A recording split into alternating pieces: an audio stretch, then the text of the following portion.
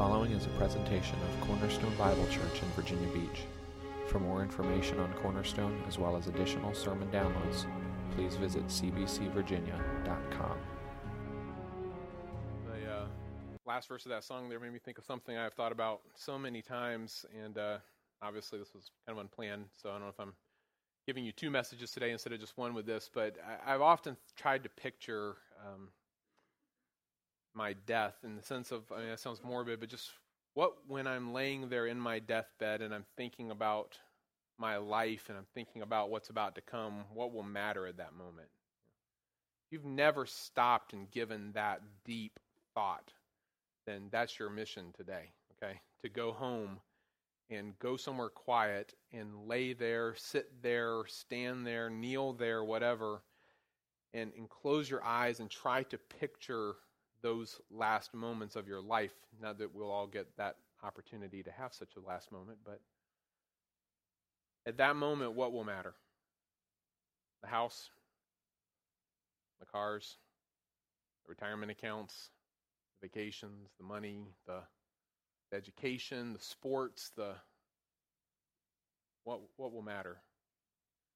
And until you do that and you sit down and you just really think deeply about what will matter to you at that moment, it's hard to get the rest of that stuff, none of which is necessarily bad or wrong. It's just hard to get that stuff in its right perspective. And so, will it be enough at that moment when you come to die to say, I just want Jesus, nothing more?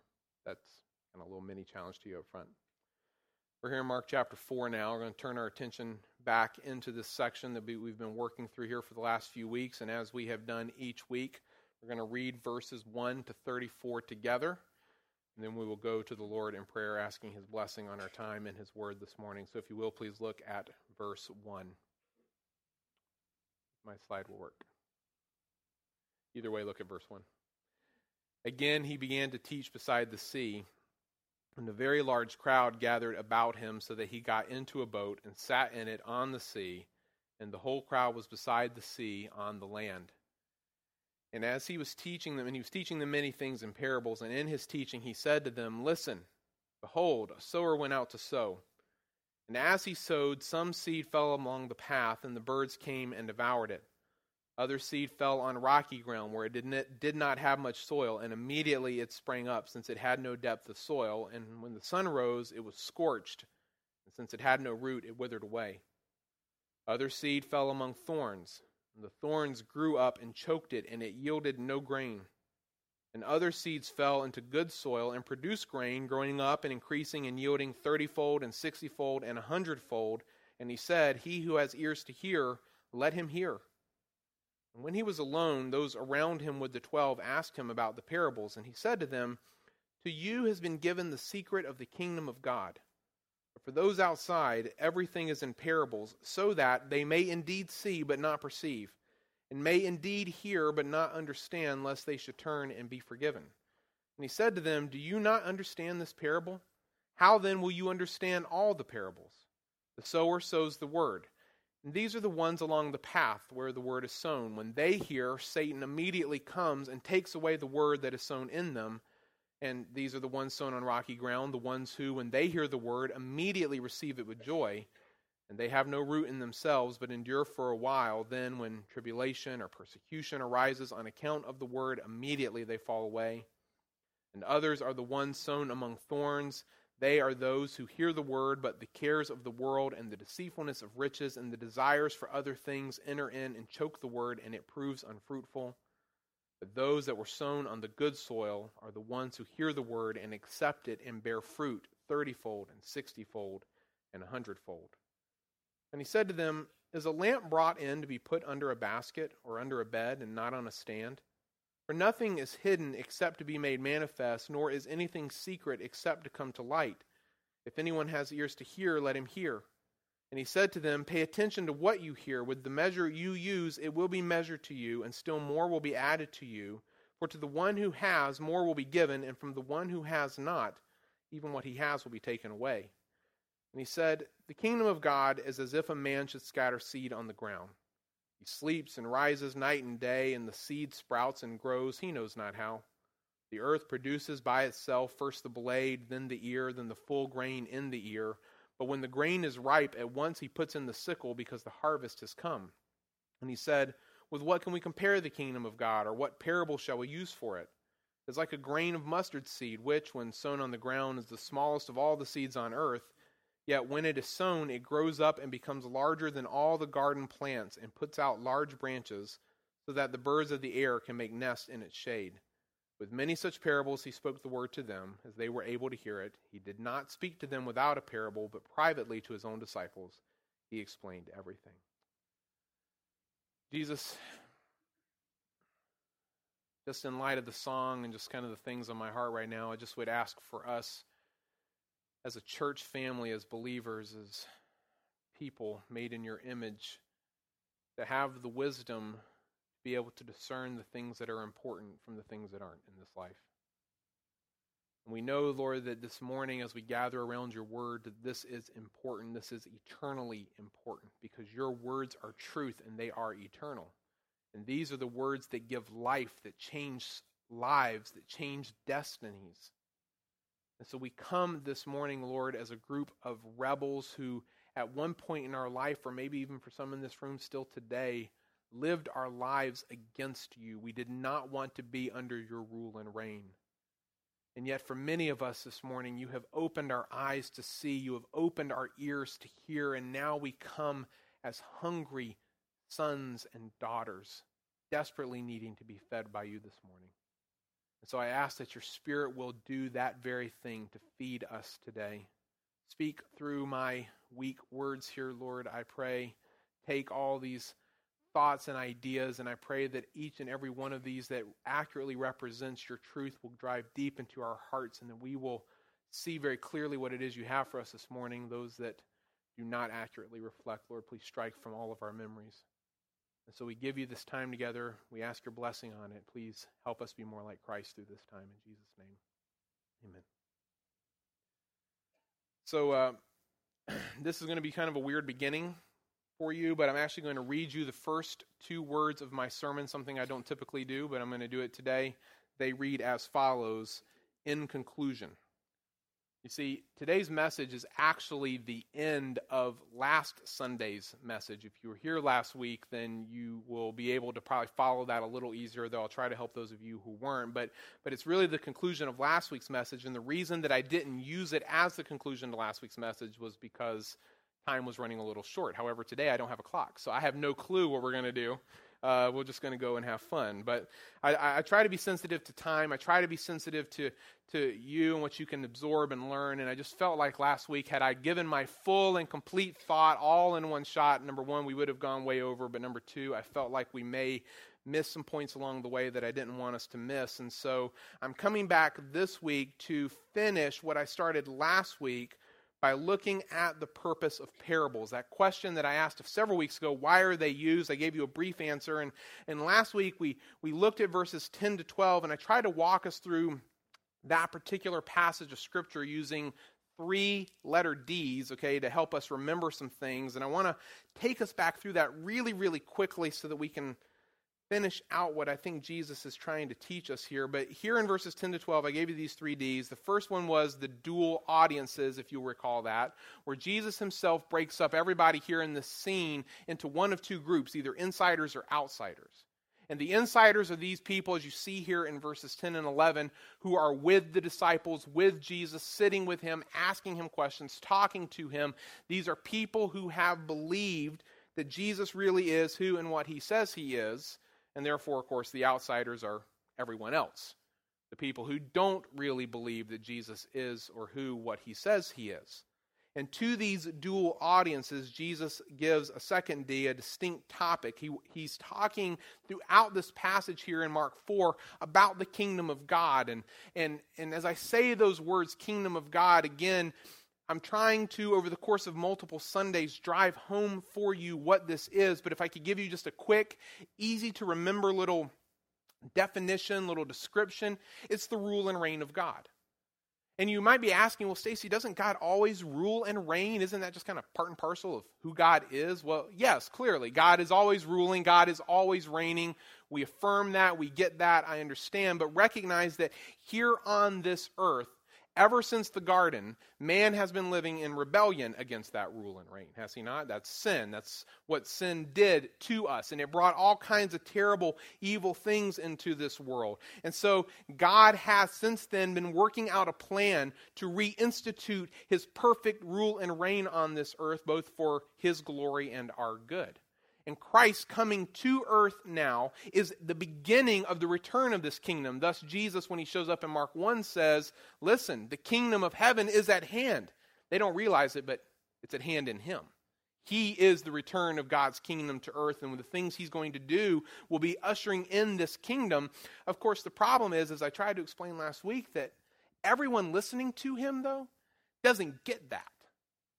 See, when they heard God in the Old Testament talk about the one day future return of his kingdom, they pictured something very, very different. They pictured this big, public, amazing display of God's power that would ultimately put everything back right, that would make Israel the great nation of God's chosen people that he intended them to be, and that he would overthrow Rome and da-da-da-da-da-da-da.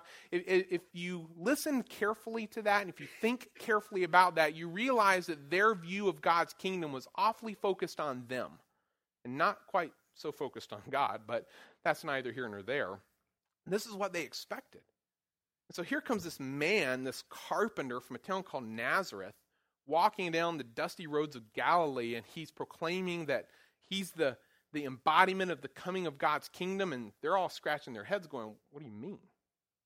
This doesn't look anything like what we expected. And so Jesus, throughout the Gospels, will be unfolding for them a right understanding and view of God's kingdom, that it won't be this big, massive, major, wonderful, all-at-once thing. It's going to come slowly and quietly and maybe even mysteriously as it works its way back through the world. And that's why he calls it the secret here in verse 11. It's the secret of the kingdom of God. It's a truth that they didn't understand before, they didn't know before, but now Jesus is coming and is revealing to them via the means of these parables. The third D then that I gave you last week were the differing responses, and you see that here in verse 12. Because as people hear this message, and it's the same message to everyone, whether it's via a parable or it's via a direct statement, it's the same message to everyone about this, the beginning, the introduction, the coming, the reintroduction, I should say, of God's kingdom. Some people will hear that message, and they will perceive it. They will hear it and understand it. And in perceiving and in understanding, they will turn and they will find that God is willing to forgive rebels. They will find that God is willing to forgive them of their sin, their crimes that they've committed against him. They will find God to be gracious and kind and loving. Others, though, will see the same things but not perceive. They will hear the same things and yet not understand. And therefore they will not turn and they will not be forgiven. And as we compared this passage here with the one in Matthew 13, you realize that the reason they're not seeing, the reason they're not hearing, the reason they're not turning is because they don't want to. Their hearts are hard. They have no desire to turn from their rebellion. In fact, their rejection of Christ is a continued act of their rebellion, I think you could safely say. That's what we saw last week. That's where I ended last week. But I want to point out to you that Jesus doesn't end his explanation of why he speaks in parables there in verse 12. Because after explaining the meaning of the parable of the sower, which was the original question, if you'll recall, that was asked in verse 10, they asked, what does this mean? Can you explain this to us? After explaining that in verses 13 to 20, he concludes his comments to the disciples here in verses 21 to 25 with a couple of lessons, I guess I can call them. I don't really like the word lesson, but I can't think of a better term. They're truths, they're observations, there's something. Lessons, I guess, is fine. He concludes with a couple of lessons that are stated, ironically, I think, in parables. And if you can pause with me just for a moment, if you'll recall a couple of weeks ago, I told you that when I originally looked through verses 21 to 25, I wasn't quite sure how to take them. And the reason for that is because this entire section that we're in is an intercalation, right? And an intercalation is that big story where you take a smaller story and you insert it in the middle of it. And so this whole section is an intercalation, and it began in verse 1 with Jesus out by the sea, and he was teaching everyone about the kingdom there by the sea. And then in verse 10, we switch scenes to this private setting where he's alone with this group and he's explaining things to them. And the problem for me was, where did that little middle section end? Did it end in verse 20 or did it end in verse 25? And what I said to you, and I'm just repeating this so you can understand even how I think through these passages and when I study them, my reasoning, my struggle was this, is that he's speaking in parables. And typically he doesn't do that with his inner circle. He typically just speaks very directly to them, and he speaks in parables to the crowds. So I thought, well, he's speaking in parables. That must mean he's speaking to the crowds. And yet when you look at the content and context of what these specific parables in verses 21 to 25 are saying, that seems more directly aimed at his insiders, his inner crew, his believers. And ultimately, when you're in that kind of a situation and you don't exactly know how to interpret the scriptures or like divide it out like that on a point, always go with context. Always go with context. And so because the content and the context seems to be more directly aimed and tied into what he's saying to the disciples, I believe that these verses are his concluding comments to the disciples about the reason why he uses parables, and he gives them, via these parables, a couple of, again, lessons that we are going to look at this morning. So what are the lessons that Jesus gives from his explanation of the purpose of parables? Number one, we learn something about the purpose of revelation in general. Something about the purpose of revelation in general. He begins with this parabolic question here in verse 21. Is a lamp to be put under a basket or under a bed and not on a stand? Now just stop and recognize this is rhetorical, because you obviously know the answer to this. You're in the first century, there's no electricity, it's night, it's dark, your house is all closed in, and there's no light inside, you don't have a fire in there, you don't cook inside your house because that's dangerous, you cook out in the courtyard or in another building, so you're in there in the dark and you want to have a little bit of light, and so you get a lamp, a little first century clay pot that's filled with oil, a little wick in it, and you light it, and you bring it in and say, everyone, I'm sorry it was dark, but I brought a lamp in, I'm going to put it here, and I'm going to cover it with a basket. And you still can't see. Well, I'm going to take it, I'm going to put it under the bed. That's a good idea, right? Because now my bed will catch on fire, and we'll have lots of light available. Clearly, that's not the point. Jesus recognizes the silliness of the question. Of course, if you're going to take a lamp and put a basket on it, that's counterproductive. If you put it under a bed, that's the same. You take a lamp, if you've lit a lamp, you take it and you hang it from a lampstand, or you set it on a lampstand. Why?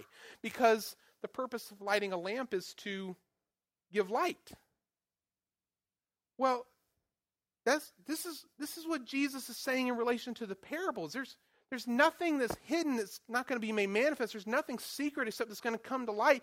The purpose of revelation is to reveal. The purpose of communication, God's communication to man, is to communicate.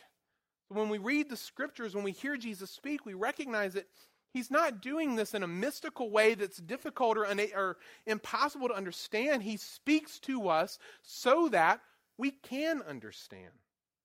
That's why he says here, if anyone has ears to hear, let him hear. And I would just make three little comments about this section here. Notice again this repeated command to hear. We've seen it over and over in this section, and we're going to keep seeing it up until the end of verse 34. Jesus is very, very concerned that the people who are listening to him actually hear him. Because you do recognize, if you have children, that you can listen and not hear. Jesus wants his people to hear these truths that he's communicating to them. Secondly, notice that, or just understand that this is why I have been repeating the fact to you that when we come to parables, and I would say when you come to all of Scripture, the key to interpreting, the key to understanding is just to read them normally. Just plainly, normally. All of Scripture this is true of, but particularly here in the parables, you don't light a lamp and put it under a basket. You don't communicate to someone if the purpose isn't communication. There is nothing in God's revelation to man that is intended to be hidden. He has told us so that we can know things. We may not know everything, and we may not understand it all perfectly, but the purpose of communication is to communicate. And so that's what Jesus is saying here. And number three, when I say to you that the purpose of parables is to reveal truth to some and hiding it for others, that explanation that I gave you a few weeks ago, I want you to hear in that the distinguishing factor, whether it's revealed or hidden, is not found in the parable, it's actually found in the hearer. Which is an important point. In fact, I think it's Jesus' second point that he's making here. Not just the purpose of revelation in general, but the importance of hearing. Because in verse 24, Jesus says this. He says, pay attention to what you hear. With the measure you use, it will be measured to you, and still more will be added to you. And I'll stop and just say, what's he saying here? Again, it's this kind of parabolic statement, almost like a proverb of sorts, where Jesus is, I believe, placing responsibility on us to be good hearers.